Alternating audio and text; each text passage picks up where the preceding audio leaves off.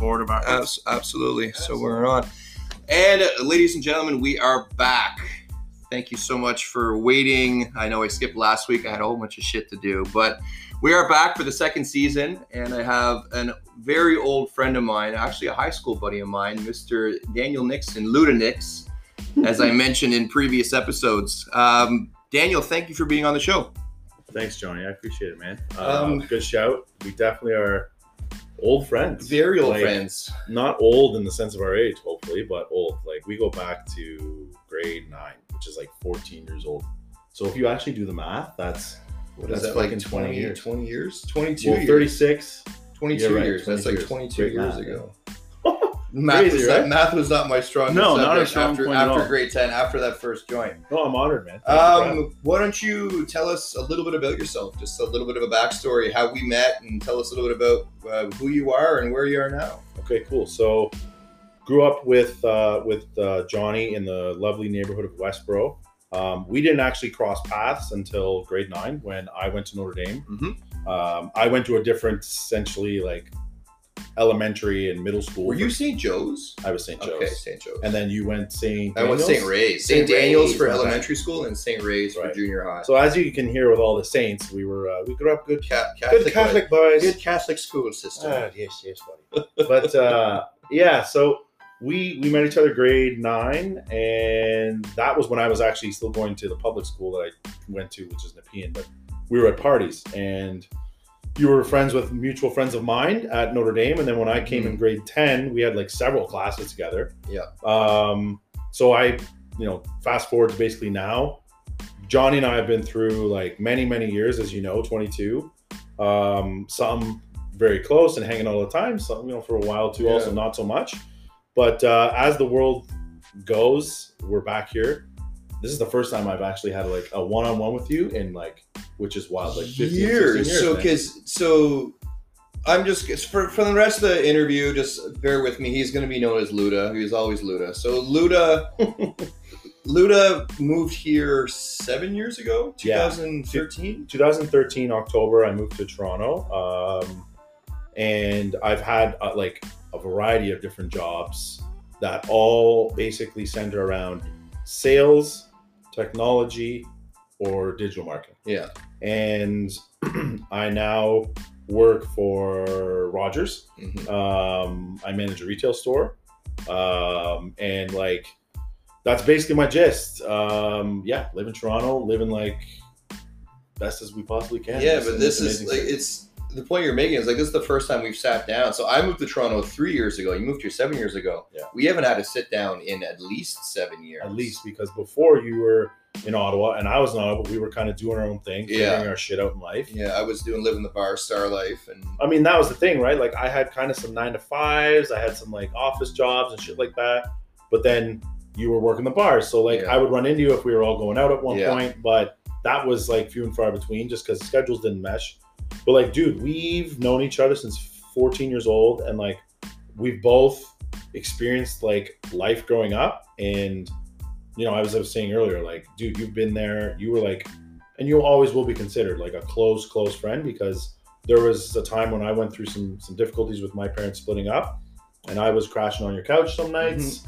Mm-hmm. We were all hanging out at your place when it was your first place. I was the first guy in our group to get an apartment.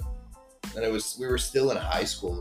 I was 18. We were still in high school and shit happened. How I can't believe you did. Like, I can believe it, obviously. Well, I got kicked out, so I needed to get a fucking place. Yeah. Like, it wasn't like this brutal, get out of the house, we don't love you anymore. It was one of those situations where I was fucking up in school. I wasn't going to school, I was fucking up, and I came home one day and my parents were just like, you gotta go. And I was like, you know what? Probably a good fucking call. God bless them though, because like, they know you, man. I think they just knew. Best thing they ever did. 100%. Best thing they ever did. I think they just knew. Like, I know your mom, right? And I mean, anybody like knows you knows your parents. But my mom listens to every single fucking episode of this podcast. She's a fucking legend for it. It's funny how we all know our moms. Like, you know my mom. I know yours. Absolutely. Like, absolutely. Oh my God, it's crazy, right? I love being a mama's boy. Same. You had an episode about it, and I was like, John, you're so right. Absolutely. It's true. Fucking love it. And correct me if I'm wrong, but I'm still convinced that my first joint was with you. You were there. You were there, yes, right? And it was Kyle Lanthier's fucking shit. Yeah. Speaking of, fuck, so bro, man. as we transition into the first joint, yeah, I'm gonna light one right now. Okay, so we're gonna reminisce right now. Absolutely. Because here's the thing. In fucking years. I felt mad honor and like super happy that when you talked about it in your weed episode, your first time smoking. That was my first joint. I'll never forget it. Because I'll you never talked about forget it. How it was the catalyst. It was absolutely the catalyst for who I am. And I'm like, yo, I was there. And if that was the catalyst to Johnny becoming who Johnny has evolved as a, not just like the guy that everybody knows now, which is like the guy who works and is an amazing mixologist and a great bar industry expert, but also a really good actor and up and coming. But like the dude that you were before, which was this very nerdy, skinny, like, dude, you could have passed for 13 at 18. Yeah, absolutely. I was a little. I was like 6'3" and like 160 pounds. I was fucking paper thin. Paper thin, bro. Yeah. The fact that you like evolved, excuse me, from that kid to the hulking dude you are now, that's like tatted out. Yeah. Like, I guarantee you could have polled everybody in our school, excuse me, and said, what do you think Johnny's going to be when he gets older? And then they would not paint a picture, like draw a picture or like mentally of what it would be. Wait, dude, if I went back in time and like I saw my 16-year-old self, like, by the way, this is you in 18 years. Fuck off. No fucking way. No fucking way. What have you been eating? Get the fuck out of here. Man, and it's like, it's fascinating to me to hear about like that first time we smoked, because I think anybody who smoked weed remembers their first time. I think, yeah. I wasn't really, my really, first time. really hope so. No, because I was a nerd. I was like, it was Kyle. Kyle convinced me, because Kyle Lantier was the guy that kind of like took me under the wing. It's like, let's, like, this nerdy kid is kind of funny. Like, let's hang out with him. Let's fucking, you know. Yeah. And I don't think I admitted that I'd never smoked weed before. There was like, we're going to Kyle's place for lunch to. You do what you do in high school, exactly. Which is like, cool, I'm in. Exactly. You're like, I want to fit in. So it was me, you, Kyle Lantier, and it was either a combination of Adam Sheik, Liam O'Sullivan. Adam Sheik, absolutely. And I'll tell you right now, Adam Sheik and I and Sam Wright, because they would pick me up. I think Sam was the other guy. So we all lived in a general like 5-minute walk from each other, and Adam lived the furthest, right? Yeah. So he would meet Sam on the corner of the route of Sam Street, and then they would pick me up at my house because I was literally on the way. Yeah. And it was funny because there was a good period of like, I'd say a semester where every fucking morning, and like this is definitely not something that any child should do in high school, but 8:30, 9 o'clock in the morning on our walk to school, Adam had a joint rolled, and we would smoke, and we would go to biology. Now, that is probably indicative of why I wasn't. Who was your biology teacher? I'm trying to remember her name, but she was. It wasn't McInnes, but it was like the older Miss Caps or something like that. Do you remember? Yeah, I'm right there, but I can't remember. She was like elder, like maybe in her 40s, skinny, like elder. Like Polish. Dude, we're almost in our 40s. Well, like exactly, like elder for me at the time. Okay, right? Like not like in her 20s. Exactly. Yeah, she wasn't the hot young teacher. Was it Miss McKinnon? Fuck. Both McKinnon and Condon. I remember being. Oh kids, my god, yeah. And we were all just like, really, like I'm 16, and like you're a fox. Yeah. Well, I think that was the thing. That was the big thing for me with Miss McKinnon, is because she was the size of a high school student. She's this little tiny thing, and it was just like, oh my god. Knowing the friends of ours that have grown up and become teachers, like for sure when they were like 24, 25 and teaching students, I'm sure that it's natural. Of course, they were partying like fuck, man. Like Wally, Michael Wallace. Yeah. Like.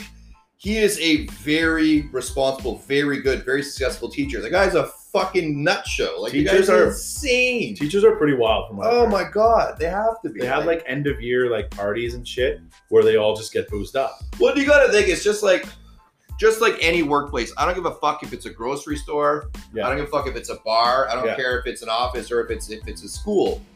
Like, you're working in close proximity with people your age, there's going to be scandal. There's going to be some drunken mistakes. Right. There's going to be someone's fucking somebody. Yeah. There's like, I don't care what line of work you're in. So for sure that shit was, I can't remember what was happening at Notre Dame, but there were a couple of fucking scandals. Well, there was for sure. No, okay. If they listen to this, I haven't seen you for like 20 years, so don't hate me. Just say Rocco. Fucking Rocco and I think her name's Elise Condon. Pardon my language. Did they have a thing? Did they have a thing? Man, because the whole suspicion was that's what was going down, because every day, every period that we were in her class or his class, one of them would come over and just be like, "Oh, hey, I just need to pick up some." Weird. And then when you're a kid, you don't. And it was like, maybe it was innocent and cute, right? But there were definitely a couple of like random like infidelity stories of well, there's got to be all that kind of shit, but there's even. But it's no different, like you said, man. Well, every job or every workplace you have. Yeah. My favorite, if we're talking about like quote unquote scandals, it's not even a fucking scandal, but my fucking favorite was Pierre Motu, because he was stoned. More than we were. Yeah. We had a teacher that taught like history, world religions. And like, I'm sorry, if you're a teacher, like, who's not getting stoned before teaching a bunch of like Catholic kids who are predominantly white in this world religions class? Yeah. Going, I'm going to teach you about Hinduism, Buddhism. I mean, very fascinating class. I actually liked it. But he was 100% stoned. He would would go around the corner. Absolutely. He would take his bike. Yeah, he would fucking take his bike. Or we'd see him after school. He'd be biking through Hatton Park, happy as shit. And everybody knew what he was doing. We all fucking knew it. Like, everybody. We did, and it was one of those situations. I remember one day we were all playing basketball, and Pierre's biking through on his bike, like, "Oh, go and have a smoke, eh, Pierre?" He didn't say no, he didn't say yes, just smiling. He's like, "Yeah, kids, I am. Like, I really don't care." I remember because he was my third period. He was my third period of world religions. And there would be... How are you on this bad boy? I'm amazing. Want to butt it out right now? Perfect. I'm a bit fucking stino. We'd show up, like we'd walk in after lunch. Yeah. And he would come in after all the students were sitting in the class, and he would turn the lights off. And he'd say, "Okay, everyone, we're going to put our heads on our desks and we're going to meditate for 20 minutes. It's like okay. Come on. Okay, like, you're fucking stoned. You're ripped. Yeah. You need to chill for 20 before you can even try to form exactly. Like, he always had a bottle of water. You know what, though? As much as, like, those teachers, there were some that were definitely assholes, but there were all those teachers that we just rhymed off were actually, like, you look back on it and you're like, man, those are awesome teachers. They actually did give a shit about us. You're 100% right, because I'm a firm believer in that you will never forget the way a certain individual made you feel. Mm-hmm. Whatever you can forget what someone said to you. Yep. You forget what someone did to you, but you'll never forget the way a certain person makes you feel. Mm-hmm. And there were a few teachers at our high school at Notre Dame that, like, they legit wanted to be there. You could feel it. And the way that they spoke to you with the respect and the understanding and the humanity, especially with the age difference for a lot of them. Like, most of our teachers, we didn't have many young teachers. We had 2 or 3. Yeah. Most of our teachers were in their tenure years, like Mr. Cox or even Massey, like fucking the hard ass gym teacher. Like, she was a fucking hard ass, and everyone always liked to give her shit, but she was a good fucking teacher. Yeah, she looked up for student safety. She was very present in all of her teachings. There was no fucking slack classes. She cared about your physical health. Yeah. Like, she was a good fucking teacher. Who was the math teacher? Oh my God, he's Italian. Mr. Panuccio or something? Yeah, fuck. But he also taught a couple science classes. Yeah, man. He was my biology. Awesome. Panucci? Something like that. Fuck. I know exactly. Something Italian, but he was an amazing teacher, and he was older, like 50s plus for sure. Yeah. And he was, like, totally cool. He just knew how to teach subjects that clearly aren't interesting. He knew how to captivate his students. Like, man, do you think any kid outside of maybe 4 or 5 per class of 30 give a crap to go and learn about calculus or algebra? Yeah. No. Because guess what? The 4 or 5 that are actually interested in that level of mathematics are going to become super smart, like accountants or scientists or whatever. They're there because they genuinely enjoy numbers, not because it's like it's part of the curriculum. It's like, oh, I want to go, and this is the broken part of the school system. You have this system that's basically take these courses because these courses are the prerequisites to go study this topic and become an expert, quote unquote, in this in university, post-secondary education.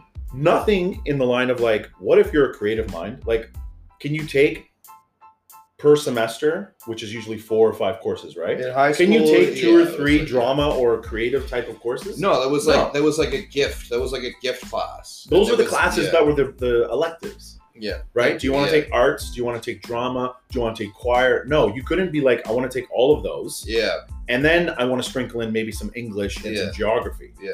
No. It's you had to, I think it was up until, it was all through high school. Like up until OAC, you had to have at least one math class. Yep. And you had to have at least one, it was either one science or one geography. I couldn't drop math fast enough. Oh my fucking The moment God. I got through grade 11 actual math, because then I think in grade 12 it goes into like a specific it starts going like into algebra or algebra. calculus. And I was just like, nope. I'll drop all those. I'll take English and like world religions and history and geography because that's the shit that was interesting to me. It's interesting, man. The system that like we grew up in, I don't know if it's the same now, but we were talking about this. It's in conflict with the way that kids like obtain information now. Yeah.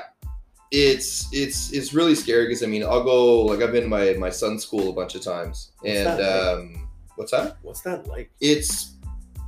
I'm very jealous. Okay. If we would have had access to a lot of the things, not everything. Like we had, whatever. It depends on your school, depends on the school board, depends on the programming. I fucking get it. But my kid is in an elementary school and they have like a fucking greenhouse. Like where they can learn to grow about plants and like actual botany and all that kind of shit. And a lot of their learning is a lot more hands-on as opposed to like how many, I'll say 75% of high school was spent sitting at your desk with your head in a book. Isn't it the worst? It was. Explain that. Like, it was awful. I mean, you're like me in the sense that like I need to do hands-on learning. I can't. That's why if it was like the options were university or college, had to be college because college was much more applied learning. Yep. Whereas like we had friends in university, like I think Grande was going to Ottawa U or Carleton for commerce. Yeah. And it's like motherfucker had like six or 7 textbooks like per class and shit. He kills life, eh? Like, but he's one of those, he gets numbers. He gets numbers. That's cool. Of course, he was always destined. He was always destined for that. And that's great for people who do numbers and who actually enjoy numbers. For people like us who are much more hands-on, like, it didn't work, man. It doesn't work for me to read 6 chapters of a textbook every fucking night and be expected to regurgitate that. And that was the problem with how it was taught. Now, granted, technology wasn't where it is now. So, absolutely not. But it's like every night we had to go home and like read a certain amount of pages essentially to consume a certain amount of content to then go to school the next day to review it and discuss it. Yeah. And as easy and simple as that sounds, it's monotonous and it's not from a like scale perspective, it's not scalable. Like you can't scale forcing kids to learn how to do math or English or anything geography wise by just saying go home and memorize this and that's how you're going to learn it. Yeah. Like I'm the same as you in the sense that I need to be hands-on, but I have like a why. I'm always asking why. Yeah. So I feel like when I was younger, I was always like, wait, but why do I have to like, I don't know, do some random arithmetic equation that solves the problem? Like why? Can you explain that to me? Because science and math, I feel is like, this is just how it is. There's no interpretation in gray area. This is literally how you get to this number, right? But in English or in creative arts or anything along that line, it's very much open to interpretation. Anything philosophically based where you're allowed to ask the question why, yes. I mean, I think with science, there is like leeway just because why is how we get science. Yeah, like it's like why is the sky blue? Well, science helps us explain why. So I think in terms of science, there's a lot of creativity. But yeah, in terms of math, like even like you hear jokes, like especially parents or people our age will make jokes like they changed math. Why'd they change math? I haven't, like my kid isn't at the point yet where it's anything more complicated than long division and multiplications. Those haven't fucking changed. Right. But apparently, like remember bed math and all that kind of shit. Apparently there's new math. Apparently math has changed. I don't know if this is fucking true or not, but I've heard it. You hear it in movies. Daughter to come you hear it, yeah, exactly. And then it's like grade 12 math. And just like I couldn't do this in high school to begin with. And now that it's changed, you're fucking on your own. Like I can't fucking do that. Oh wow. But in terms of like those courses, like yes, like there was a creative writing class in high school in Notre Dame. That was a great class. I took that class. I love that class. The math courses is what I really faltered and failed in, whereas the courses where you're allowed to ask and encouraged to ask the question why, or to get creative, or to be more hands-on. Like we had fucking tech with Mr. Ternazzi. Yeah. And fucking like that was shop for some people who gave a shit about being applied and hands-on. Shop was fun, but just like we hated those numbers classes, the 4 or 5 kids in the shop class, because they had to fucking be there, hated it because they didn't want to fucking do it. So it's that was like their chosen elective. That's like you chose the wrong elective. You should have chose something else. Exactly. And I feel like fucking be there, but forcing kids to be in a room that you don't want to be in not because they don't want to be in school, because fuck school. Everyone feels like that sometimes. But because like I don't care about this subject at all. Not just my present self, but my future fucking self. I don't see any bone in my body wanting to be an accountant. So why the fuck am I in this math class after understanding base addition and subtraction and multiplication and balancing a ledger? You can do that. You can go on through fucking life fine. You don't need to know any more math than that. Like it's like that meme, right? Where it's like I'm 36 and I still haven't figured out where I'm going to use like algebra or calculus in my life. Long division. Like yeah, it's like I'm 36 I've never used long division in my entire fucking life. What's amazing to me is how you could argue that people like you and me were just like, I don't care about this 100%. This just doesn't interest me. It's not for my brain and where I envision myself somehow, some way at this age. I don't see myself needing this and I don't care enough. Subconsciously, I feel like that truly was what was happening. But I also feel that we were also thinking that way because we said, well, why can't like something else just calculate that number for me? And guess what happened? Technology like went nuts. Yeah. And no kid in this day and age needs to worry about doing that type of math. Like you don't. Well, there's programs in their software for it. I think it's, and correct me if I'm wrong, but the point you're trying to make is that it's even less relevant now. Absolutely. Like at what point in your life you don't? When we were 17, we were never going to use fucking long division. It was to see if we could do it. Now, like you take my 10-year-old or take a 16-year-old now, there is even less of a chance of you having used long division in your future life. Yeah. Like now, especially like fuck calculators, like cool, whatever. But yeah, like programs and the way that the world is, you're not going to fucking need long division ever. No. Less now than ever. They're still fucking choosing to teach it. Like at no point am I going, oh shit, I really wish I had that certain skill. Like, okay, there's certain skills like accounting, as we were speaking about, like balancing a ledger. Like, that's yes. You that's definitely, fine. If you're going to be a certified like financial accountant in Canada, there's the word certified. Yeah. So that means you need to have certification. Therefore, you need to know this very take well. Courses, exactly. If you're a doctor, you clearly need to know about anatomy and biology and different things like that. Yeah. If you're a lawyer, you need to know about the law. Everything else is a wash. Yeah. Like everything else, basically, and I'm generalizing, but everything else is a wash. Super general. Okay, so history. Do you need to know history? I don't know. Do you? You need like me to be a certified historiologist or something? You can just sit there and be like, history is something I know a topic about, and I'm interested in. For example, one of my like kind of interests is World War II. So I know about that. Yeah. But I don't know about the Korean War. I don't know about Vietnam War in detail. I just know, and I focus, and I've consumed a lot of information about World War II. Yeah. But that isn't a job. I get that. Those are specific jobs that people are looking for. When we grew up, it was, these are mandatory courses.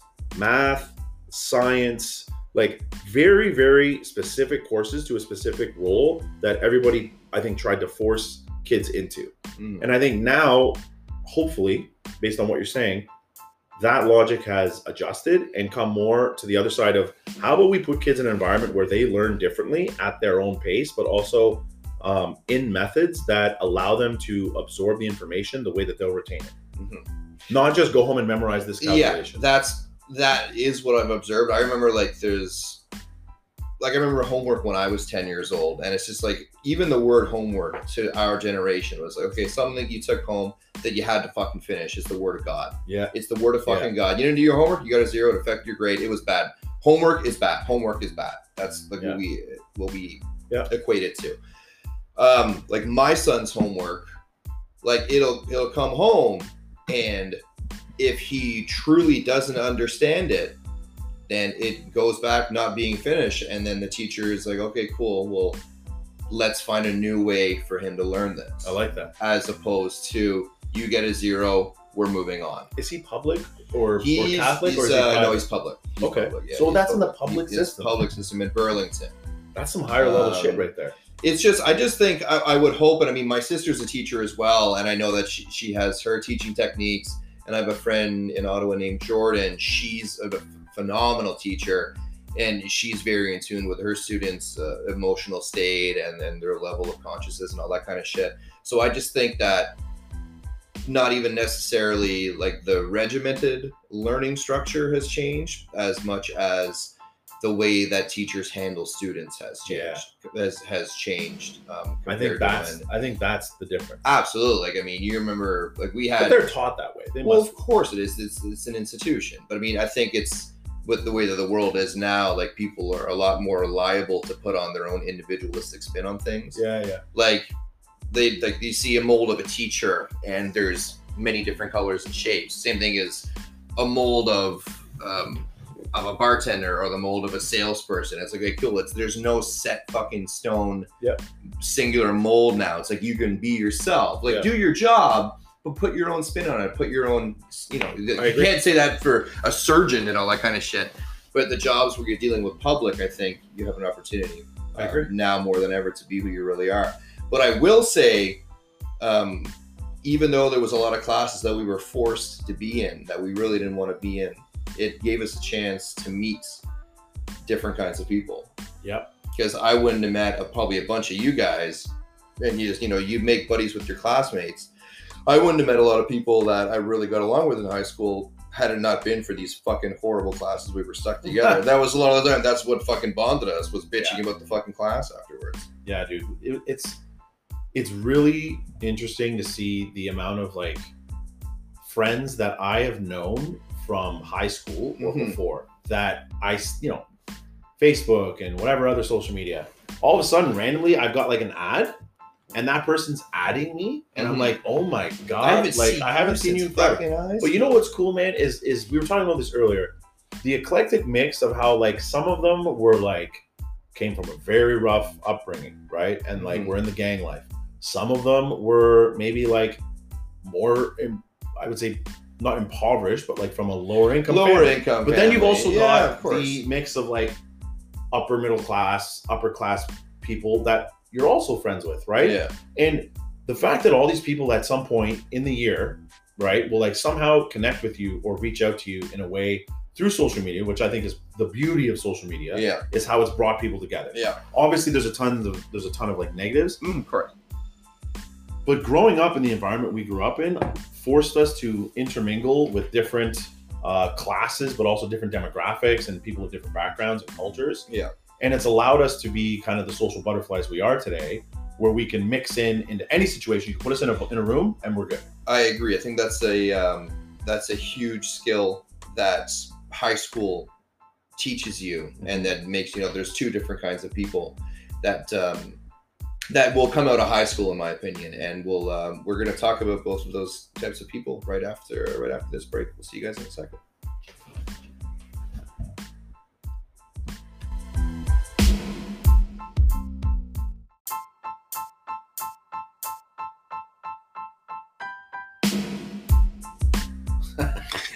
Hilarious.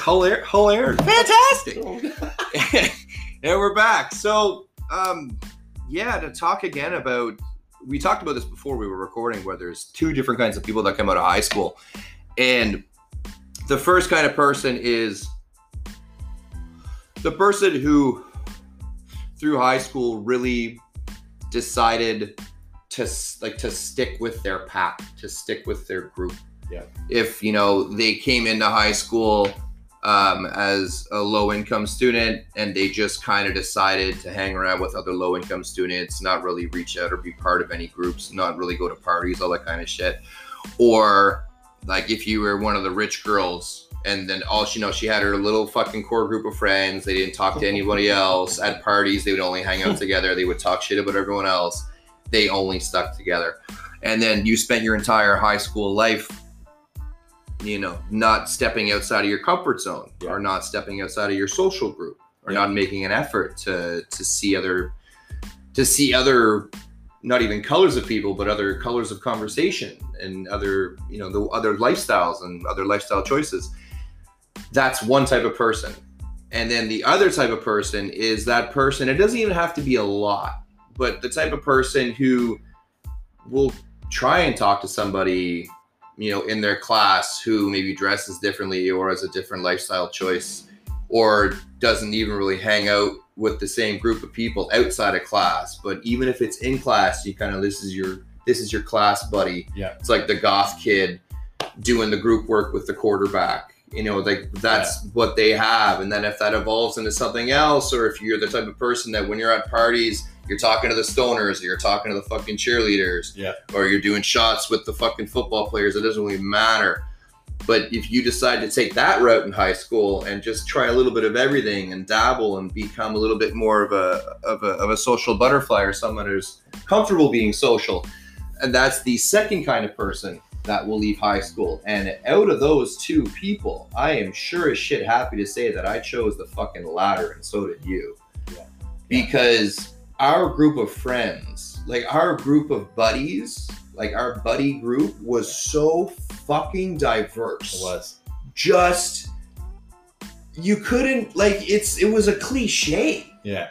Like the different ethnic backgrounds and social statures and quote unquote intelligence. Like Grande, like the moment I met him was a fucking genius. Yeah. Sure, he's still a fucking genius today. Yeah. Killing it. Like tall, good looking, blonde, like smart and smart dude, but not like nerd smart. He was athletic because like he liked to work out and all that kind of shit. He was the thing about him was he was very focused. Like he was the one that we would go after school. So we'd finish school like 3, get out by like, let's say 3:30, right? We'd be at the park, like playing some basketball, maybe smoke a couple joints, go home for dinner. Then, especially if we smoke joints, maybe do homework. Yeah. He was like, okay, I'm gonna go home, I'm gonna get my homework done, so that's out of the way. And then my night's free if I want to go hang out with the guys after dinner, if there's anything going on. Yeah. Otherwise, I'm chilling. Yeah. And because of that commitment and focus, obviously it led to success. Oh yeah. Right? But then in our crew, there was also like, you were, as you said, a much more like skinnier, totally different, geeky kid. But there were also like, it's funny because you could also paint our group, I think, with like a broad brush of like, this is that crew. But then if you maybe looked at it from a different perspective, there's the musicians who are also like film creator type of guys and artsy guys. Yeah. There were like skaters.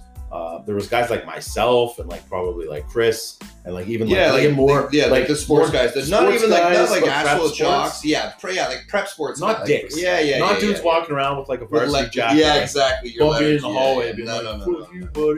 No, it's none of that. It was just like, I feel like our whole group of friends not only was eclectic and a total like different mix of different cultures and different backgrounds, but like also a mix of people who like anytime we were out and a new person was introduced or we were at a party, they were inclusive as well. It was a very welcoming group. So absolutely. To say like 100%. There's this discussion of like diversity and inclusion now, right? Which is the topic. But to go away from that and just look at it like, we went to a high school where there were Muslims. Yeah. There was everything.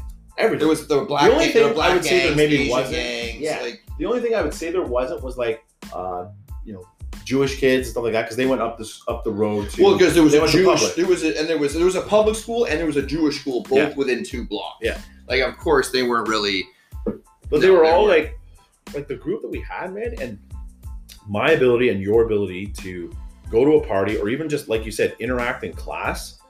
And it's funny you mention it because it's cool how many different classes you think about that you didn't have with like your core group of maybe 5-6 friends. Yeah. So then you were forced to make a best buddy in that class. Absolutely. And then that guy was like, yo, my buddy from like English or my buddy from French or my buddy from biology.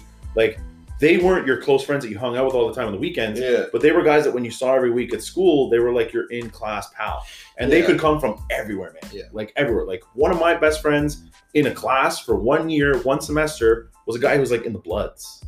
That's fucking insane. And like, I remember at 15 telling, I think it was like a couple of my buddies, I'm like, yo, like I made friends with this guy named Chris and he's like super chill, nice guy and all that. And they're like, oh yeah, like his brother's pretty fucking wild and their crew's wild. They come from Iris. They're in the Bloods. I'm like, oh, okay. Well, that's good to know. Well, he's my class buddy. So but he's my class buddy. And he treated me like nothing, man. Like anything. It was all good. I sniped this friend. Yeah, it's high school's a trip, man. High school, like if you think about it now, like it's such a trip in how it formulates these people into adults. Yeah. You know? And who they become as an adult. And you're right. We pigeonhole some people and they stay in that circle, in that bubble, and they don't venture outside of it. They're like, this is my kind of tier in my class. I'm too nervous to go outside of it. And then when they hit the real world, where they have to meet and interact with different people from different backgrounds and different class levels and demographics, they have problems socially. Yeah. You could interact with anybody and talk to anybody at any party about, I don't give a fuck no matter where they're from. I don't give a fuck. No matter where they're from. And that's huge, man.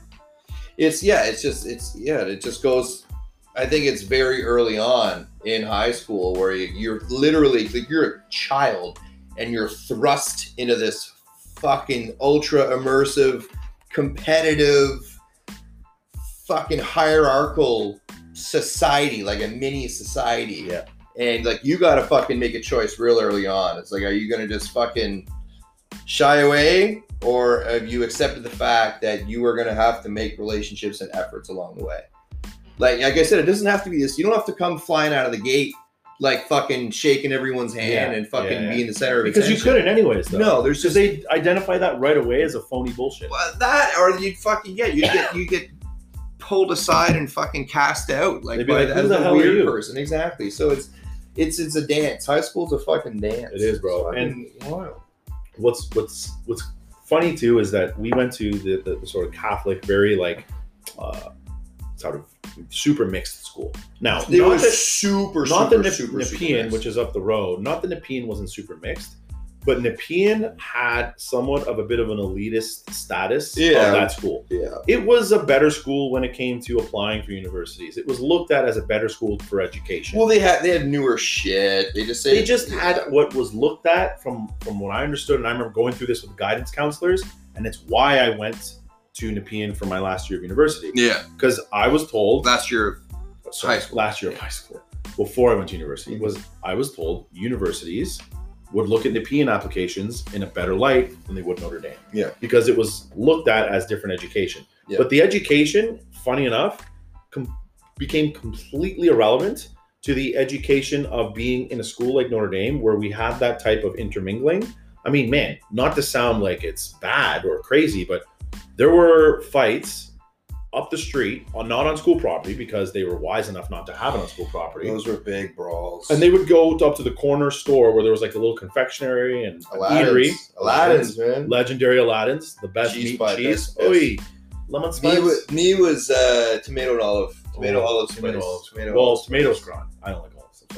That's fine. Whatever. But they had fights between like gangs and like, or like two guys would square off one-on-one because they had a beef at school, and the whole freaking school would show up. Nuts. And then there's that time that guy pulled out the machete out of the trunk. Do you remember that? Yeah, that was fucked up. Like, can you imagine being at this day and age, like the 14, 15-year-olds running around now, I know there's some hard schools here in inner city. Oh yeah, if you want to talk about fucking or some like rougher places in the States and shit, like we can't even hold a candle to that. Right. Fair. Right. Like we're not talking like we went to some hard ass school. No. But we definitely were exposed to things that I think helped us as we grew up and while we were in high school to understand like the real world. Kind of like don't think you're invincible. Yeah. Like you can get checked real quick by a lot of people in the school.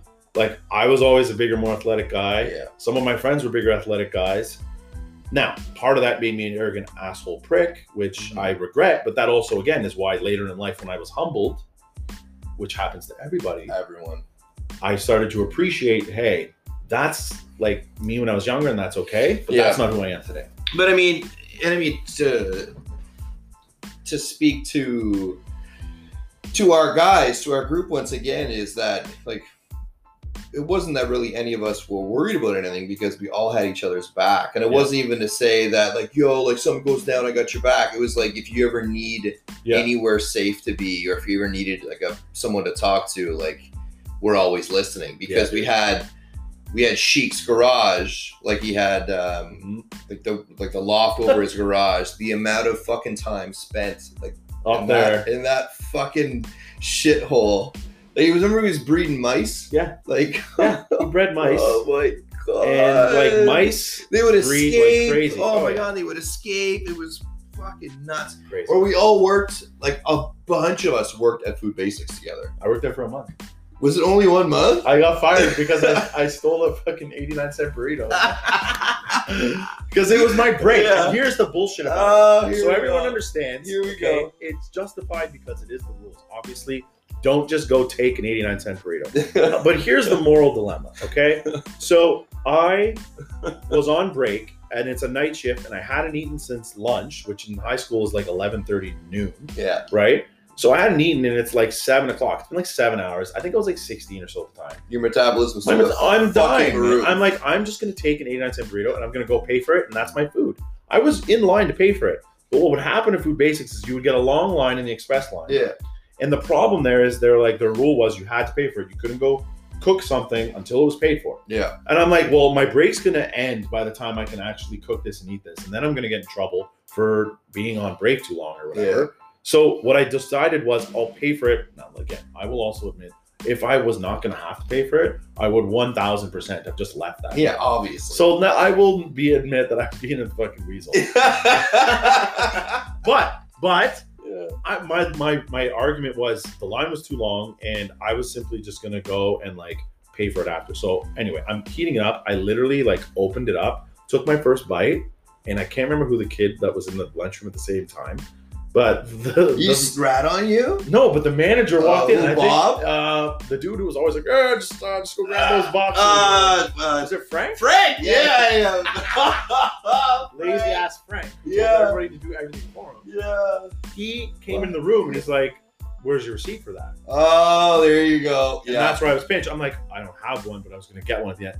And he's like, just wait here. He came back maybe like 10 minutes later. And it was funny because when he asked me, where's your receipt? And I was like half full mouth, first bite going, I don't have one. I looked at the other kid and he looks at me and he's like, oh, fuck. Basically knowing like, you're screwed. You're screwed. Yeah. So that was my Food Basics. Man. But the life lesson was just never like follow the rules, I guess. Always follow the rules. When you were a kid, my dad called funny enough and he lost it on him because he heard that I got fired and he called and was like, he talked to like the manager. It was /owner. Bob. Because it was Bob's Food Basic. No, Brian. It was Brian. Brian. And he talked to Brian, and I remember he said, I spoke to this Brian, and he apologized and all that. And he's like, he didn't offer me my job back, but he basically apologized to my dad about the policy and what had happened. Probably scared your dad was going to beat the shit. Well, my dad was just like, he called and he's like, this is my son's first like job. Yeah. And you're going to fire him because he was starving and on a break and the line was too long. Like that was my explanation of that. Again, I never told my parents, Oh, if they had never asked me, I definitely would have just not paid. Yeah, obviously. Because I wouldn't have given a shit at the end of the night. I would have been like, bye. You were probably what, like 17? Yeah, I look at my debit card back then at 16 years old. I had like $20. Yeah, gives a fucking shit. 89 cents. I have $19. I can't take a 20 at the ATM. Fuck! Yeah, screwed. I can't buy weed. There was no EMT back then. Dude. I can't buy weed. How about weekends? And it's like, okay, here's my Friday night, right? Like if there wasn't anything going on, like sports wise. Okay, so we're getting together. You need $10. You need a 40 from Hull, right? Because you bike over to Hull. Yeah. Spend the 30 minutes after school. The SAQ. Yeah. Oh yeah, get a bottle or get a 40, like a 40 of fucking malt liquor. Oh, just some terrible putrid shit that you would drink just purely because you wanted to be drunk. Or Crest, cans of Crest, $2.67 per King can. Well, looks like an Arizona iced tea can. We were all lucky that like I kind of at the age of 16 looked like I could pass for 19. Yeah, you were a big kid. So like Waisman was like that too. Yeah, Waisman. You were a bit more of a baby face. I would. Yeah, you couldn't go. I didn't have facial hair till I was fucking 27. Like, yeah, there was no way. Yeah. You couldn't go to the LC. No. I could go to the fucking. You could go to the SAQ, but that's because I spoke French. Right. They would never. You're in Gatineau and you're speaking French. You could be 14. They're gonna fuck as long as you're not an Anglo. As long as you're not a fucking English person. Do you remember when you worked at that SO? Oh, buddy. And the sketchiest SO in fucking... And we were running darts. We were dart runners. Yeah. And this was when darts went up to like $10 a pack from $5 a pack. Yeah. So everyone's like, oh my God. And all the kids in high school, that's how they smoked. They bought darts. Yeah. So you would shoot us darts out the back. And this is a follow-up to a story you had from a previous episode. Yeah. Because you were saying how the owner was involved with some fucking bikers. And so like these guys would show up. And the thing with cigarettes when they get delivered is that it's just like picture like a cargo truck. They have to have that plastic seal. Okay. Right. And if that's been broken or it's been tampered with, so like I'm not taking the shipment. It's been fucking tampered. Something's wrong. Yeah.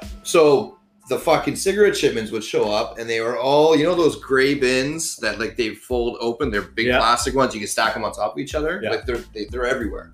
They were those, and the seals were always busted, and they were like half full of like random like John Player Platinum, like shit that Craven the Gold, shittiest shit that no one smoked. So like we'd fire cartons of those out there and make a few bucks off those. We were ripping out like at least a few cartons a week, where we were each like you and Ian and myself. I think we're hustling out like $20 each a week. So it was just because we'd be like, here, you want a pack of darts? No problem, $5. Sketchy. And then like there was guys like selling weed, so they would be like a pack of darts and a couple of grams. Oh yeah, you get the $30. Right? Oh my God, the deals. We were such. And then we'd go to like me, you, and Gael, God bless him, who's now in Panama. Gael. We'd go to friggin' Quebec and we'd party down. Yeah. At La Grande Gueule or Club Willy's. Do you remember the living room? Yes. Where it was the house. And there's the male strippers upstairs. It was okay. Weird. So we're gonna we got time. It was weird. We got time. Place? Okay, we got time. We got lots of time. So I'm gonna tell you guys a story. And if you're an old Ottawa head, you may remember this place. This was the most fucked up concept for a nightclub, and that I've ever heard. Now it's not called La Cage au Sport. I think it's called Le Forum. So it's beside on Elmer where the boat cruises were. Yeah. So now the whole building was torn down, and now it's a big sports bar. Okay. So it was an old fucking nightclub. First of all, before that, it was an old, massive, like Victorian house, like Victorian era house. Like it would have been like a 10-bedroom place, massive house. You knew it used to be a house because the fucking stairs were carpeted in this fucking nightclub. So it was called the living room, and it was either Fridays and Saturdays, or it was Fridays or Saturdays. If I had to say it was one night, I think it was Saturday night. What they would have is the whole club was split into two sections, the upper floor and the lower floor. And there was one staircase. It used to be a fucking house. Yeah. There was one staircase separating the two floors. And from 10 to midnight on the upper floor, they had male strippers. And girls could drink, I think it was $2 or $3 drinks. I want to say it was $2 or $3 drinks. And obviously it was no boys allowed. So it was just girls and male strippers, like 18, 19-year-old girls. Jeez. drinking for $2 a drink with only male in strippers. only in Gatineau. Only in fucking Gatineau. And then downstairs was men or women allowed. Obviously, it was only guys, and it was like $2 beers. And then at midnight, the male strippers would leave, so like the men and women could clash. Yeah. And it was like every war scene you've ever seen in like an ancient Babylonian movie with the two crowds, armies running at each other, but it was just hormones fueled by alcohol. Like people were like, because you could still smoke in there. People would be smoking and ashing on the carpet, like finger banging in the corner. Dude, the darts that used to go down in Quebec clubs is actually insane. Disgusting. It's actually insane because I know up till like the age of, I'm pretty sure, like 22, 23, which would have been like 2006, 7. I think that's when they banned darts in Quebec. Yeah, because they banned it everywhere else. It was, Quebec, I think it was 98 or 99 in Ontario. Yeah, it was a while in Ontario where they're like, yeah, we should probably like not allow people no more to smoke indoors inside and like inhale secondhand smoke. Oh, but Quebec fought that like of course they did. Oh, fuck yeah. Yeah, dude, Quebec was a scene. Quebec, and all of us, remember, we could get into the casino. We could get into clubs. I mean, we could get into clubs in Ottawa at like 16, 17 years old because we knew the bouncer because it was a brother, an older brother. Exactly. Yeah, it was like Miller's Crossing or Grace O'Malley's. Like those places, man. Yeah. What tribes? What tribes? There was like the living room. Oh man, I'll never forget that face. What was the craziest club in Ottawa to you? Like the craziest in terms of shit got wild there. In Ottawa? Yeah, because honestly, that's like that I worked at or that I partied at. Just in general, or like the one where you could hands down be like the craziest fucking shit that always consistently went down in terms of people being loaded, like partying, wild other intimacy, intimate moments, sexual moments. Tequila. Tequila? Yeah. When it was before it was TJ's, I don't know what the fuck it is now. Yeah. But it was when it was still Tequila, like it was fucking nuts. Yeah. It was just like Station de Feu was fun. Fire station, on Elgin. Yeah. Loved Station de Feu. Do you remember? Did you ever go to Griffin's? Oh yeah. Because that was the best spot because it was all the cougars would hit on young guys. So like guys like 18, 19, 20 would go. Yeah. What was the name of that cougar bar that was near Griffin's on? Maxwell's. And they come out of there. MVP, bro. Yeah. Griffin's was like, you knew it was a cougar bar because they had leather couches on their patio outdoors. Oh, the place was classed up. It was classed up. There were times where I went in there and I'm like, I 100% don't belong here right now, but I'm still going to have a drink. And then the funniest part is neither did the other like 20 or 30 people of our age group from high school or other high schools around. Yeah. And that's what was rad about Ottawa when you go out drinking younger is you'd always run into somehow, some way. Yeah. You're like, people would eventually you're not fucking 19. You're not 19 either. I know who the fuck you are. How'd you get in? People would start at various areas of downtown. Like someone would start like in South Elgin, and then someone would start like, Deep Market, someone would be on York Street, and then eventually people would just somehow communicate and we'd all end up at one place. Yeah, and this was before like group messaging and like heavy cell phone usage. It was like one person had a phone with like a T9 texting and a Nokia 5190. We're like, okay, cool, everyone's here. They're gonna be at fire station in half an hour. Okay, right. Cool. Fire station was everyone so much fun. There was a whole bunch of really good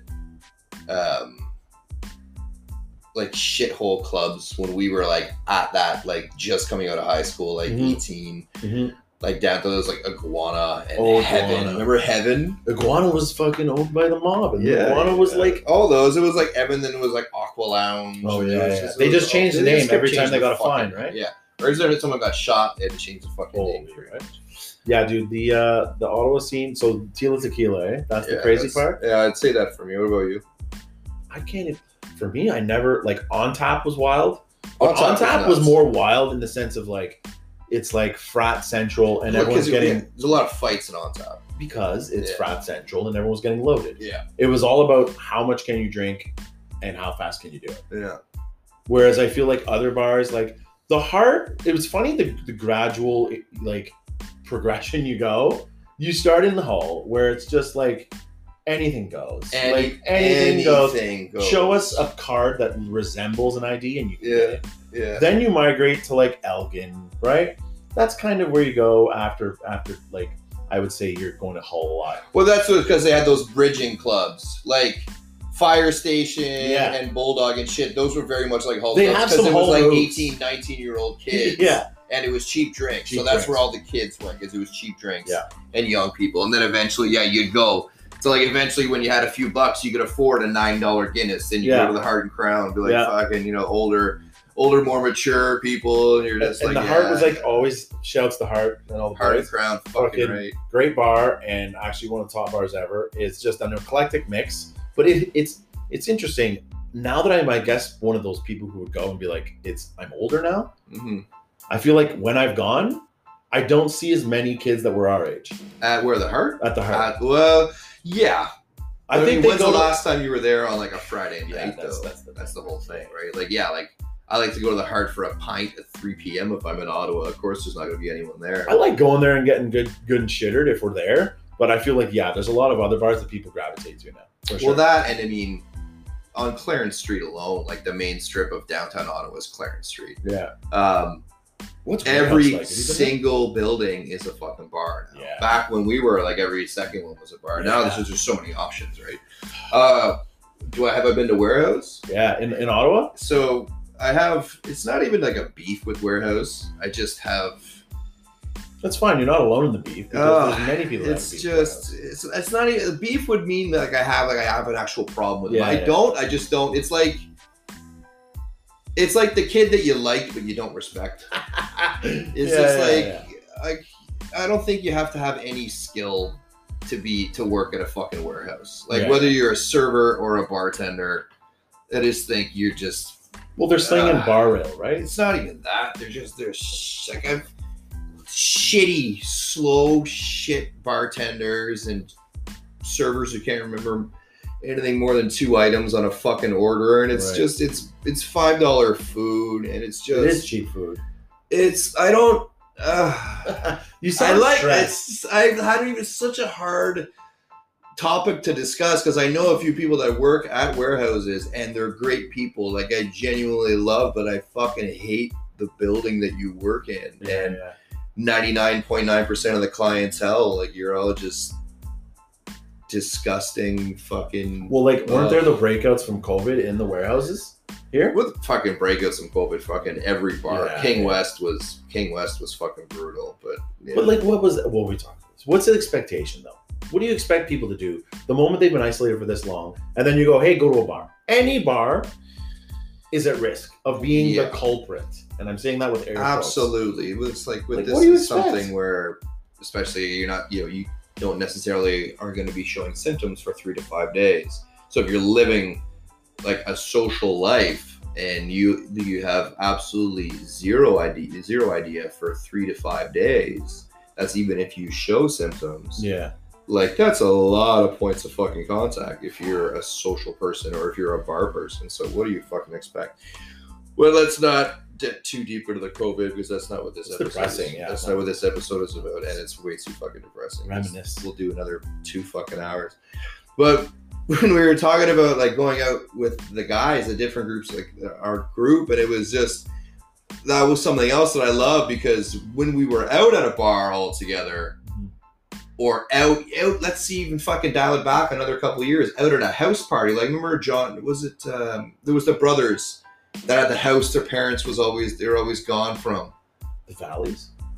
It was Valley a Fest? big Valley was Fest. it? That had to be. Mike and Peter? Thank you. Yeah. Like, Valley Fest, where there was always a kegger. Massive fucking house parties. Like, stupid Project X house parties. Yeah. And we'd roll in together, our group of like 12 to 15 guys, and just like. And they'd be like, cool, do it. Yeah. Cool. Like, come on in. Welcome. Everyone here is welcome. Everyone here is good shit. We're all getting wrecked. Yeah. If you're here to do the same, please come in. Everyone here is good shit. And like at a house party, like the different groups, mix and mingle and go to theirs and do their things. Like, skaters start hanging out with skaters, and the hockey guys start hanging around the kegs, and the hot girls all hanging together. And it's like there's this weird thing where you kind of like move through the different groups and talk to your people, and then you make these other small groups. Like, someone steps outside for a cigarette, there's already 3 other people on the porch. All of a sudden, there's another group for the next bit, next drink and a half. Just house parties are a thing where I feel like Now that I'm older, I can't wait to have them. I would much rather have like a house party or go to a house party than go to a fucking bar. Absolutely. Oh, 10 times out of 10. We sound like old farts, but at the same time, dude, house parties are amazing. And I don't know if the kids these days have many house parties. I don't think nearly as much. Not as much and not as wild. Because, dude, I remember growing up in high school, there was a house party or two every fucking weekend during the school year. Remember all the time. Remember Mike McIsaac's house? Oh god, the indoor pool. Yeah. Oh, so let's talk about the indoor pool in a second.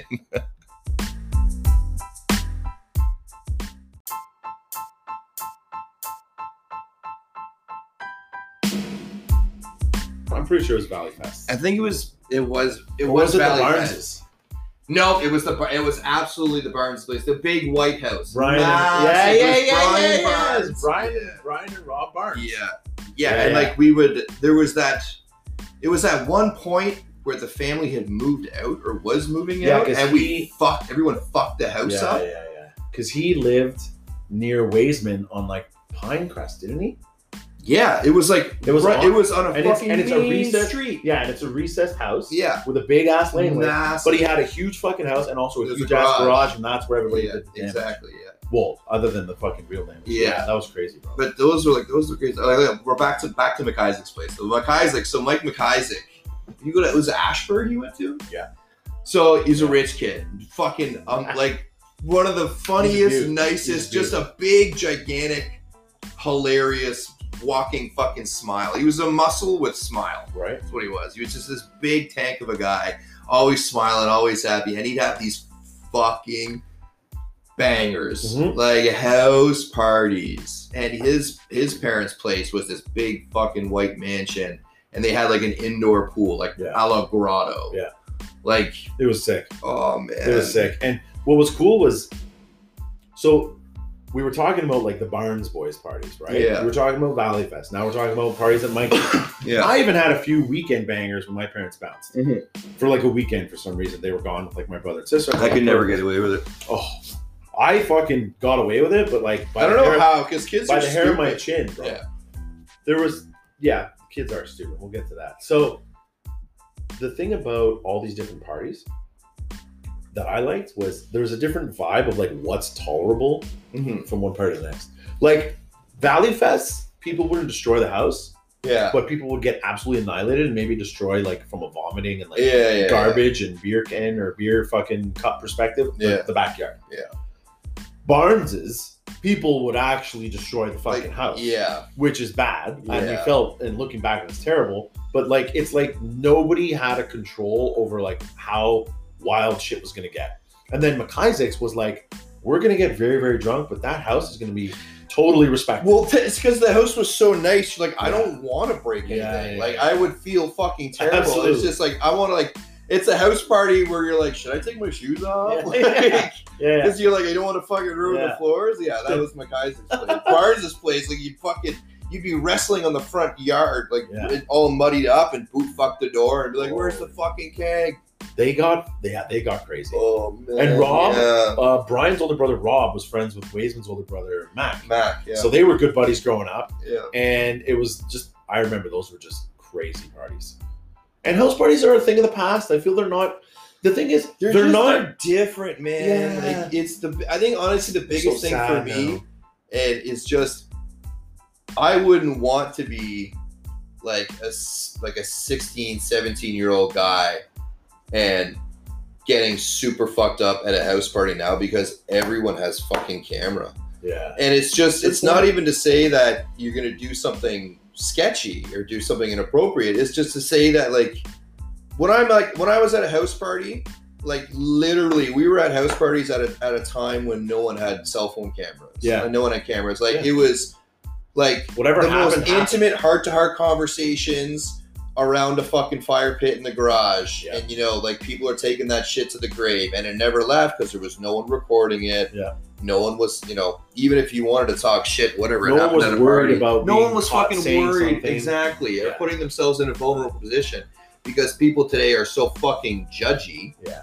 Yeah. So there's got to be a certain act you're putting on. It's like we talk about people always fucking acting and putting on an act and all that kind of shit. Like you see like clips and shit or Snapchats or Instagrams of people being at house parties. Now the entire fucking thing is being recorded. Every single thing going on in the house party. It's like there were times when I was having serious conversations or someone was confiding something in me, and like I can't even imagine having like a camera potentially off in the fucking distance 100%. Or someone busting in and trying to fucking take a selfie where you're having a heart to heart, or having a very private conversation. It's just fuck that, man. And that's a huge part of house parties. It's not just all the crazy Project X shit you see of keg stands and people banging and all that kind of shit. A lot of times those are the situations that you have an opportunity to open up to somebody or have someone open up to you because there's a little bit of alcohol and some comfort and safety involved.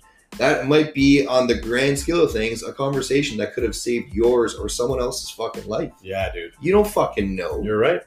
Because these are the connections that get made when you shut out the sort of distractions of like that fear of vulnerability, like you said, right? Well, your inhibitions. I think that the way, like the art of a good house party starts with disconnecting technology from being a distraction. And what I mean by that is like, okay, if you're having a group of people over to watch the game, that's watching the game.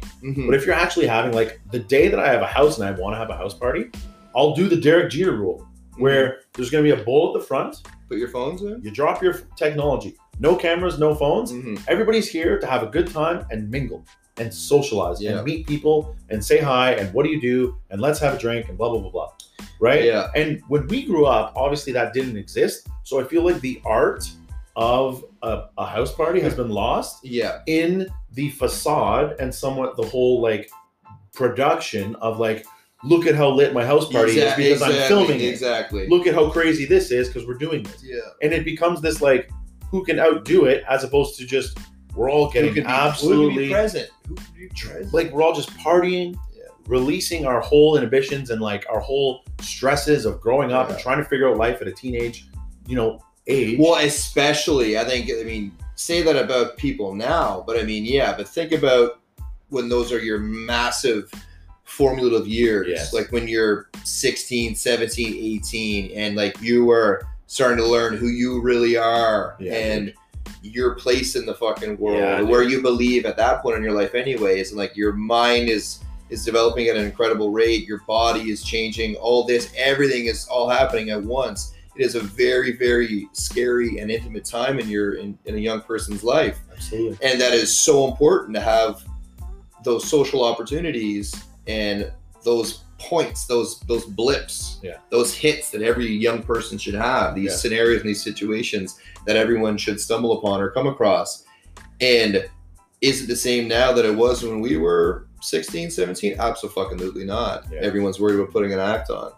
Like, what if you're having an absolutely terrible day and there's someone at the party that you need to speak to, you have to speak because it may be concerning them, and you're so emotional, but there's cameras everywhere, so you got to be fucking laughing and dancing and smiling and faking it and sucking all this energy out of your body and soul because all you want to do is be yourself and have this conversation, but you fucking can't.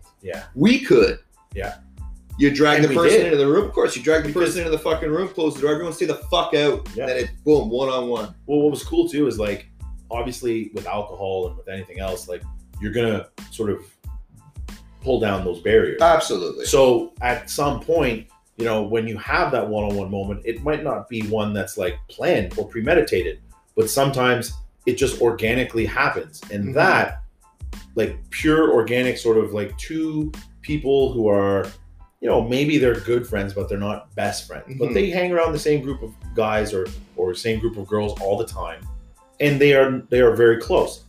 They have the ability to just take that next step and strengthen their bond because they don't have any reason to fear in their moment of being inebriated that they're going to be judged or that they can like talk from their heart about something. And my hope is kids these days that are growing up, like your son, for example, has the ability through these pieces of technology to connect at that depth, but they can't. But I hope that they can, and they find their way to do that. I think whether it's like, hey, can we FaceTime Can we can we all hop on house party, lock the room, let's chat? Like, COVID kind of made people adjust to it. Yeah. We did a bit of that. Like, our group of friends, we got together and had beers on Friday nights via house party. Yeah. But I hope that the younger generation uses the technology available to them, and it doesn't become almost like a barrier to them becoming emotionally vulnerable to each other. I agree. I think no matter what the median, and that's to say, let's in this situation, the median is the technology. No matter the median, the people who will find a way to use things to benefit themselves will, and the people who will decide to use it as a crutch or as a barrier also will. Yeah. Now with the technology and how it has advanced, and at the rate it has advanced and all that kind of shit, it does leave much many more opportunities for kids to become reliant or use it as a crutch, or it's just like, I'm nervous to talk to this girl or this guy, so instead I'll text. Like, that's already very well known now. Yeah. Like, that we use it as a way to connect on a mass level and much less intimately. Like, sex is transactional and relationships are they start off transactional. Exactly. There's no real basis of, like, do you want a date? Intimacy. Exactly. So you can swipe for a date. That's already true now. So, I mean, there's a huge danger moving forward. But like I said, I do have faith and hope for that the people of future generations and younger generations will decide or become aware and see the value and the risk in what they're choosing to participate in. All we can do is hope, really. I'm going to hit you with some real philosophical question shit right now. Do it. Let's do it. All right, brother, here it is. So do you think that, to the point you just made, which obviously I'm sure as a father, you're concerned about your son who's about to enter those very, very formative years. 10, he's already very technologically inclined, extremely. Do you feel that because our generation has this perspective we're talking about right now of like how it's important to have these barriers down and be able to be vulnerable in front of each other, because that develops a level of trust and brings you closer, that we will be able to curb this potential lack thereof in your child and that generation by educating about this and being like, listen, you need to understand, you're going to a party, you need to put your phone away. Like, check in with me if you need to, but you need to not be like texting your friend in the other room being like, oh my God, like, come and get me. You know what I mean? Yeah. Because people do that now. Like, I'm guilty of doing it sometimes with my lovely fiance, Shannon. We'll be like texting each other in a room, or maybe in a scenario where it's like, hey, like, do you want to go outside and like fucking vape? Do you want to like grab a drink? And supposed to like continuing and finishing the conversation with the person. Yeah. If it's awkward as shit and it's a boring ass conversation, because we all know that some people can be awkward and boring. Yeah. You have the ability to manage your way out of it, as opposed to like literally just being like, I'm just gonna go over here, bye. Yeah. Do you know what I mean? Like, I'm not saying they're doing that. So then what's your question? Well, that's my question. Do you feel, sorry if I haven't asked the question. Do you think that our generation? Do you think that you, as a parent, because of your generation's appreciation for connection, human face-to-face verbal connection, will be able to teach or at least educate the generation of your son on how to do that in a world where technology is basically the easiest resource to do that? Does that make sense how I said that? That makes more sense how you worded it. Sorry, I went on a long loop. No, it's fine. My answer to that is it's a yes, but it's not a yes in the sense that it's very black and white. I think that the only thing that will help educate the future generations, and my son's generation included, is teaching about communication with communication. Okay. Placing the value on the importance of the face-to-face, of looking someone in the eye, of being in social situations that, you know, you might not necessarily be presented with nearly as often now because of the increased volume of communication and phone calls and all that kind of shit. But at the end of the day, human connection is so important that I would hope that our generation would refuse to allow that to happen, just to say, fuck it, the kids are on their own, let them text each other. Me too. That's a good answer, bro. That's a good answer. And that's why I say that all I can do is hope, because all I can continue, I can sit here and I can bitch about like, oh, I'm worried about my son doing nothing but texting and all that kind of shit. Okay, cool. Well, when I'm with my son, am I having face-to-face conversations, or am I saying, you know what, just go sit on the fucking PS4 and I'm going to type up a script? Right. Like, okay, cool. I'm not teaching him about anything. I'm not showing him communication, how important communication is with communication. So how the fuck is he going to learn? Because it's all learned behavior. Applied knowledge. Of course it is. So when we're together, I would much rather us have a conversation or wrestle or play a board game, or just to have that, even if it's the proximity, just to be that comfortable around other people. Because at the rate it is now, you're completely right. Like, I mean, we could be in the same fucking room, and instead of me saying, hey, Ludo, you want to go for a smoke? I'll just shoot you a text. Now, in some cases, it's easier. Yeah. In some cases, that is obviously kind of trying to also be like courteous to the others that you don't want to maybe offend. Everything's relative. But your point is well made, in the sense that, like, the problem that I see and that I worry about is they're devolving into a point where they're just, I don't want to say robots, but like very socially inept in the understanding of like, hey, we're all at a dinner table and like everybody's done dinner. Everybody's kind of just sipping their wine or drink or whatever. And then they just pull out their phone because, well, this is boring. I'm not involved. Yeah. These three people are discussing something that obviously when you're at a dinner table, everybody's paying attention to. It's not like there's six different conversations happening. So they're talking about something that doesn't interest you and you pull your phone. So you pull your phone out? Yeah, that's ridiculous. That's like... I do it though. You do it? I do it all the time. Yeah, see, I don't do it. And the problem that I have with it is I'm sitting here telling you I shouldn't do it. Yeah. And I know I do it. Yeah. Now, I try my best and I hope I don't do it like right away. I do it like maybe 30, 45 plus minutes into it. Yeah. And I'm like, all right, I'm tired of sitting here. I'm ready to go like lie down. I just ate a lot. Yeah. Right? But like, I do think that, you know, the old way, when I remember being raised, my parents, I'm sure your parents are the same. It's like, you asked to be excused. Like, I didn't get to go, I'm going to pull my phone out. Yeah, keep talking, whatever. It's like, I want to go play Nintendo 64. I want to go on the computer. Yeah. So to do that, I had to ask to be excused. Well, exactly. You had to step away from the table. Now it's like, well, no, it's the same thing. Like, I'll be, when I'm home visiting my parents, like, and my sister will be over for dinner as well. So it's like me, Jen, mom, dad, like we all have a fucking phone. But during the dinner, we know it's like no phones at dinner. Like, we're here to talk, we're here to socialize and all that kind of shit. And then it's funny enough because after dinner, after the 20, 25 minutes, usually now it's my mom. She's the first one. She's on her iPad, look at shit. Whether it's a fucking video to show us, because you start talking about stuff. It just is what it is. So she's guilty of that, but it's not like it's right after dinner and people are bored. It's just like, okay, cool, dinner's done, conversation's done. Okay, cool, let's do what we do, which is technology. So it's funny. It's just we have to remember to put just as much of an importance on communication and social time, and we do. Like, it's just after dinner or whenever I see my folks, obviously we spend most of the time just talking each other's fucking ear off. So technology is a good break once in a while. Right. It happens too when you go home. Yeah. It's hard not to, because I'm sure you can relate. Going home for me, it's like, oh yeah, like I booked a vacation home. Like I took a couple days off on top of the weekend. Yeah. So now I have a 4-day weekend in Ottawa. Look, love Ottawa, love my family, love my friends, but it is nonstop. No, yeah, it's nonstop. You don't, like when I was there, because you have to jam everybody in. Everybody fucking in. Everyone you haven't seen since the last time you were there and catching up. Like, I was in Ottawa. I took an extra day. I went for like 4 days, and I was exhausted when I came back. Because I was so fucking tired. Because man, like you're go all day. Yeah. If you have a vacation where you just have 4 days off here, you're chilling. Yeah.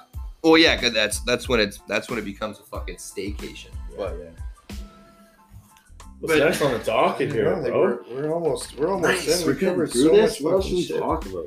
I just want to do it's story time now. I always like to finish the episodes when we tell a fucking nice story. I would love to hear your version. Oh god. We can talk. We got time for 2. We're gonna make this a nice long episode. We'll do an hour and a half today. Fuck it. So we're doing it live. We're doing it. We're going live. We're doing it live. Fucking thing sucks. Do you remember the nights when we would play FIFA 98 at my basement bachelor apartment? Yeah. And like Jason Branco would be over. Yeah. Like, Guides. What? Mike Guido. Guido. Holy Yeah, We'd Guides. have, so my basement bachelor apartment was probably 400 square feet. Yeah. It was small as shit. You know what though? At the time, it was boss. Oh, that was the place where Yeah. dreams were made of. I was the first guy. I was the only guy in high school of our group of friends to have an apartment. I had to take the apartment because I was asked to leave my parents' place, but I had an apartment nonetheless. God bless your parents for freeing us all. Yeah, exactly. For giving us some fucking great time. I was only there. You know, I was only in that place for 10 months. Really? Yeah, that's how long I lived there. That's it. It seems like you were there for like 2 years. Yeah, 10 months I lived there. Because then me and Lisa got a place in Forest Manor. That's right. 10 months. Yeah, we pretty much crammed probably 4 years of living into that fucking apartment. Sure did. We would have like anywhere from like 8 to 10 guys over there every night. Dudes were sitting on milk crates. Yeah. And you knew you had to get there early. Yeah, you had to get there early because there was one couch. Yeah. There's one couch. There was like a couple chairs that still were okay to sit in for like the Ish. 3 to 4 hours that we'd be Yeah. there. But the milk crates were the worst. And Yeah. basically, the whole game, so everybody understands, was whatever time you finished your school classes or work, which is any time between 4 and 6 for most people, was get your ass home, fed, and whatever you need to do, and then get to John's. Because if you don't, you're risking you're not going to have a seat for the whole night, and your night's ruined. Yeah. Your night's Yeah, and just no one's giving up seats. No, one's giving and up people are seats. saying like seats. What is it? No seat scams or whatever. Yeah, shot 5. Shot 5. Yeah. Oh, shot 5. Yeah. Right? Hey, shot 5. People be waiting on the fucking Because you knew monitors. you need more than 5. Oh, jokes. Yeah. So I remember playing FIFA. Nuts. I remember FIFA 98. Yeah, it was FIFA right 98. on the PS1, Yep, it was FIFA 98 and the PS1. and we played that game steady, and it was Yeah. such shitty. It was a classic old game where you can just, as soon as you figured out the glitch to score every time, Yeah. you could score every time. Yeah. If And you if you did it. and if you knew the glitch, you were gold. If Yeah. you didn't, holy fuck! Yeah. I was shit at it. It was a frustrating. I game crushed, for me to play. but I've Oh, always you been good at killed FIFA. it. I've always been good at FIFA. I have to Yeah. brag, and everybody who plays me knows I'm sick of this, and I hope they listen. They're like, Yeah. fucking Nixon. Sambo. Bragging Sambo. again, eh? Yeah. Sambo's thank you. furious Oh, yeah, right yeah. now. But no, man, that place was like, you talk about like transitional periods in people's lives that like, man, the amount of our group of friends that we've been talking about earlier in this episode that still hung out at that place. Yeah. Now they've broken off into maybe different little silos of like 3 or 4 or like 5 or 6 buddies. Yeah. But like 15 of us would hang out in that place. And now all 15 of us still, if we all ever got together, it's like, It'd be like nothing's changed. Absolutely. It would be like nothing. If the Which is group true of guys friendship. got together 100%, it would be like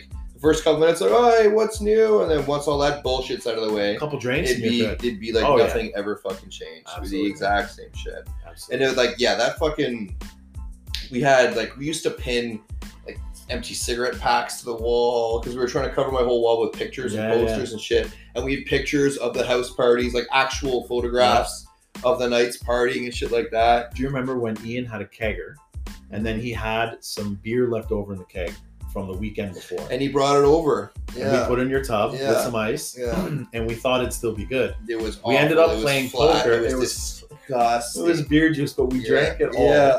And we thought, okay, there can't be that much because it was liftable. Yeah, there was so like 60 much. beers Oh left. yeah, we got annihilated off of basically flat beer It was juice. disgusting. Left over from a keg from like 3 days earlier. Yeah. Oof, that was bad. And there was one night, like, you got hit in the tooth with a dice.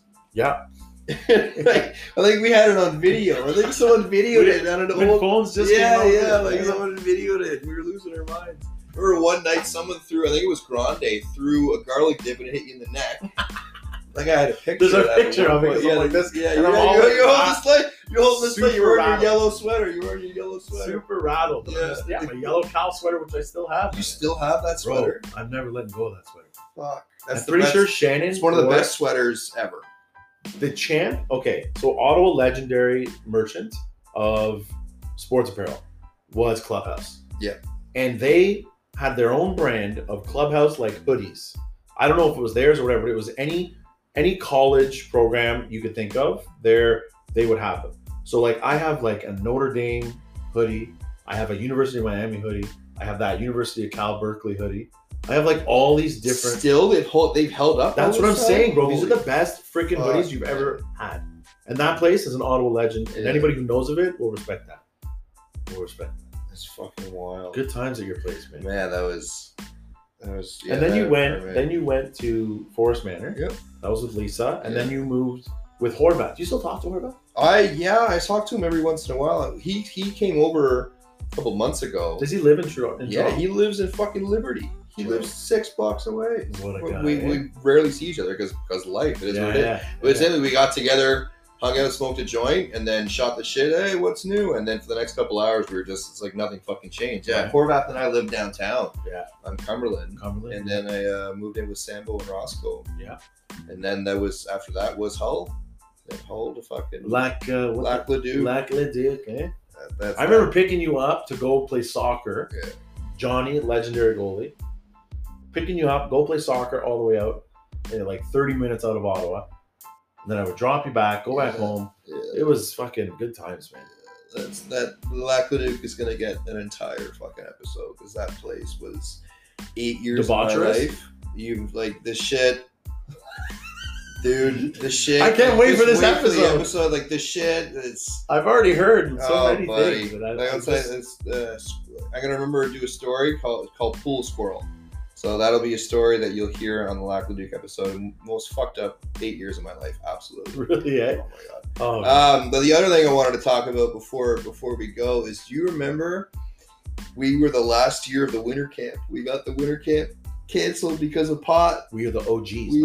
We were the last year to have a winter sleepaway camp at Notre Dame. We ruined it. But in the best way possible. No one ratted. No snitching. And no one fucking no one snitched. No one fucking snitched. Our group. Oh, absolutely. Like, we're gonna leave. Like, we left a day early. Props to Adam and Sambo who actually took the rap. Like, they went down for the whole crew. Because did they find stems? They didn't even find stems. They found papers.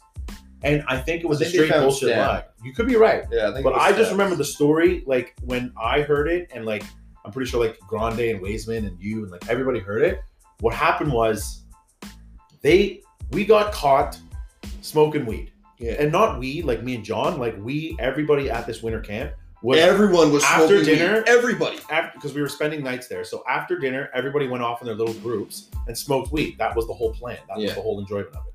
You're in high school, you have 3 days away from your family, up at a winter camp, in a fucking cabin or whatever they were. Like, they were like military barracks. Yeah. So that's where we were. And we got caught. They came in, and the fucking teacher, I can't remember his name, but he was like British or Australian. And he's like, Mr. Brown Graham. Yeah, Mr. BG. Oh, so he fucking came in, and as we're coming in from Blazing, he's like, boys, just go in there. I'm like, oh my God. Yeah, like, because we were all high. We were all stoned. We're like, it's us. We're like, it's us. Everyone's like, it's us. We're done. And then he's like, yeah, there's been reports of people been smoking dope. And every fucking dude in the room was like, oh. Because everyone did it. Yeah, exactly. So then we all, after he leaves telling us they need to fess up, somebody's been caught, we smelled it, blah, blah, blah. Everybody looked at each other in the room. And basically at the same time, we're like, all right, so like, we all, like, just to be clear, everybody here went and smoked a joint, right? Mm-hmm. And then everybody basically started chuckling and laughing. And we all agreed, like, nobody's saying shit. Nobody's going to admit to it. Nothing. Like, their threat was that they were going to send us home the next day unless somebody fesses up. Yeah. Nobody fesses up. So the next morning, we all fired on the bus, went back, cut it a day early. We all got thrown into the auditorium together. The vice principal, Mr. Verriard, he comes out. He's like, here's the situation. Nobody's fessed up. Unless somebody fesses up, winter camp's canceled permanently. And everyone's like, nope. Yeah. And then somehow they got them. Somehow they got Sambo and Sheik alone. I think it's because it was Sambo and Sheik's room. Yes. They had a little corner room. They were the only ones with the room. That's where everyone went in to roll their fucking joints. I'm trying to get through this quickly, but it's an epic story. It's an epic story because they got pulled aside because they had the room together and they knew that their room was together. Yeah. And they were told, oh, we found some paraphernalia or whatever it may be. They got coerced. And they totally cracked. They got coerced. And they're like, we're caught. That's it. That's fucking Sambo. Oh, yeah. Fierce Sambo. He's like a cheat. It was probably us. Whatever evidence you have. It's like, you know what? I'm not going to say we did, but I'm not going to say we did. And I'm pretty sure it ended where like they actually got pulled out of class after being basically like, charged with this allegation that they brought the weed. Yeah. And they searched, because they admitted to it. They searched their lockers? Under false pretenses. they searched each of their lockers, and I think they found in Sam or Adam's, or maybe both, in their locker, they found some weed. It was probably Adam. And they got suspended for a few days. Yeah, she always had a little too much on it. But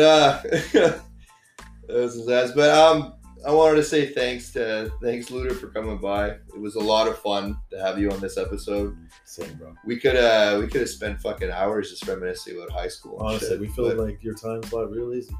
Yeah, that was a lot of fun. Thanks, bro. I'm honored. I want to have you back again. There's more shit we can talk about, fucking the Westboro Wolves years and all that kind of shit. Oh, God. But thank you guys once again for tuning in. This has been Chewing the Fat.